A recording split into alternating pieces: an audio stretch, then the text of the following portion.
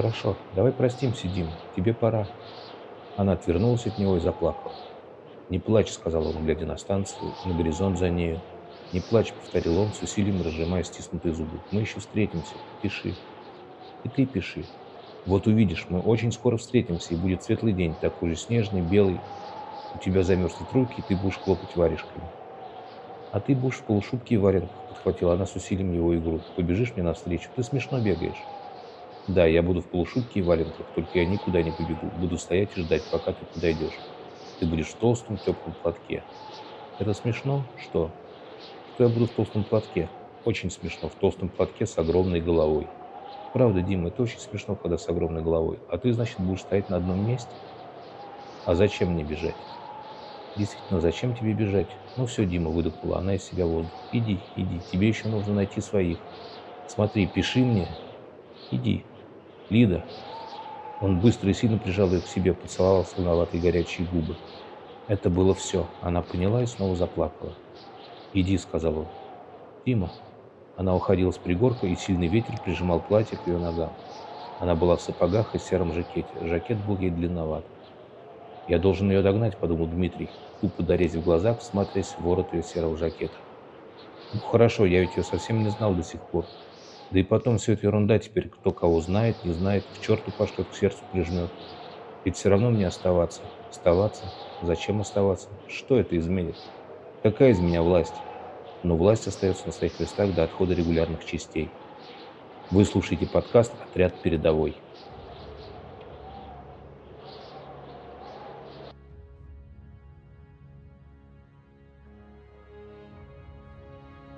В годы Великой Отечественной войны партизанское движение играло весомую роль.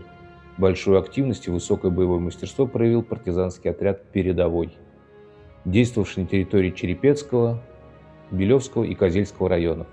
Одним из организаторов его был сержант милиции Дмитрий Тимофеевич Тетерчев, ставший командиром отряда.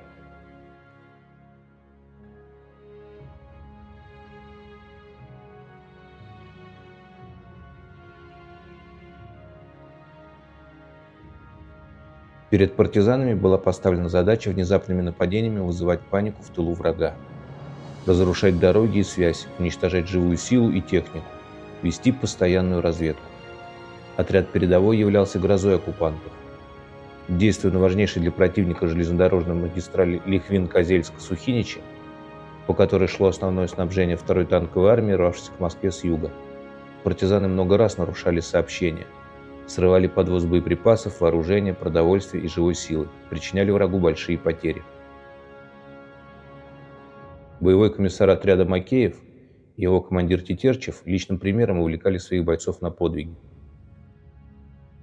Командир отряда Дмитрий Тетерчев нередко лично участвовал в операциях, проводимых партизанами. Смелый и грамотный в военном отношении, он пользовался большим авторитетом в отряде. Комиссар отряда Павел Макеев, как и командир, участвовал в боях, неоднократно ходил в разведку, доставая необходимые сведения. За успешную боевую деятельность Тетерчев и Макеев награждены орденами Ленина. Бойцы отряда совершили немало подвигов, защищая родной край.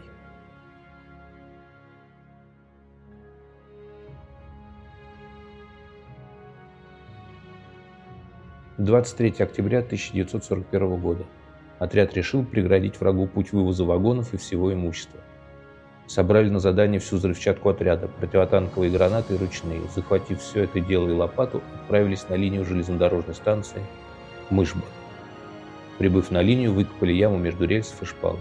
Высыпали взрывчатку. Высыпали с таким расчетом, чтобы первое колесо паровоза ударило на рукоятки противотанковой гранаты. Ефим Осипенко прикрепил телефонный провод к чеке, протянул провод и сполз в кювет. Предохранительная чека была выдернута. Поезд прошел, но взрыв не получился. Тогда к местонахождению гранаты опять пополз Ефим Ильич. Он подполз на расстоянии броска, бросил одну за другой две гранаты, которые упали недалеко от противотанковой гранаты и остальной взрывчатки, но скатились по насыпи и взорвались, не подорвав основные заряды. Как и прежде, взрыва не последовало. Тогда он вскочил на линию железной дороги, где стоял шест метра 3. На нем был указательный знак. Сломав шест, обратился к товарищам, чтобы они ушли подальше и спрятались в кювет. А сам, разогнавшись шестом, подбежал к противотанковой гранате, ударил по рукоятке. Получился огромный взрыв.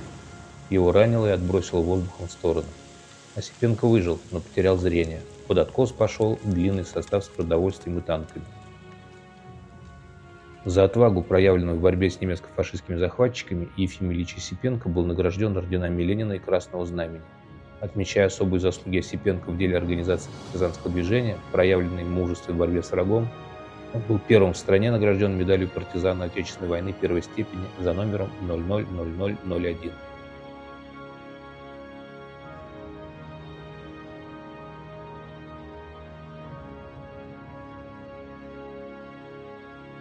Одним из тех, кто оказал неоценимую помощь отряду, был Дмитрий Бессонов, бывший лесник Павловского лесничества, на территории которого располагался отряд «Передовой».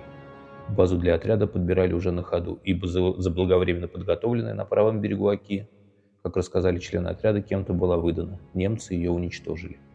Бессонов подобрал такое место для лагеря, что его не смогли обнаружить немцы, хотя и прочесывали лес.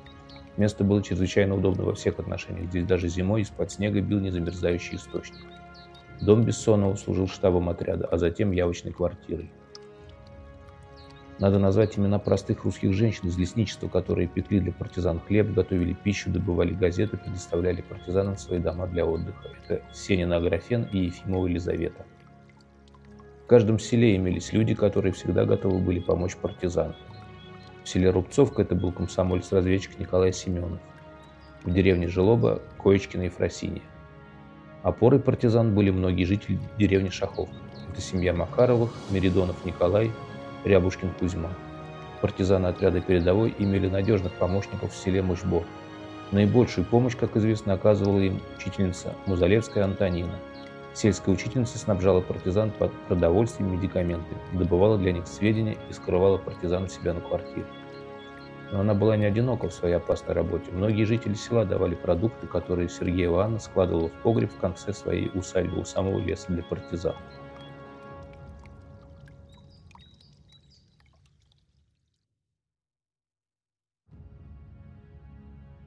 Уникальный случай произошел в истории отряда перед новым 42-м годом. Из сводок. Ночью 25 декабря комиссар отряда товарищ Макеев пробрался в районный центр города Лихвин, где в то время еще были немцы. Явившись в городскую управу, убил находящегося там офицера и объявил немецким ставленникам от имени советской власти приказ до прихода частей Красной Армии сохранить в целости все продовольственные запасы, наладить работу хлебопекарни и бани для беспрепятственного движения частей Красной Армии, преследовавшей отступавшего врага. Также восстановить мост через реку Ока. Приказ партизан, переданный Макеевым немецким ставленникам, был выполнен. 26 декабря Красная Армия заняла город Лихвин, и партизанский отряд соединился с частями Красной Армии. Родина высоко оценила вклад партизан в разгром немецко-фашистских войск под Тулой. Указом Президиума Верховного Совета СССР от 4 февраля 1942 года за доблесть и мужество, проявленные в партизанской борьбе в тылу против немецких захватчиков, орденами и медалями были награждены 59 партизан. Звание Героя Советского Союза был удостоен Александр Чекалин.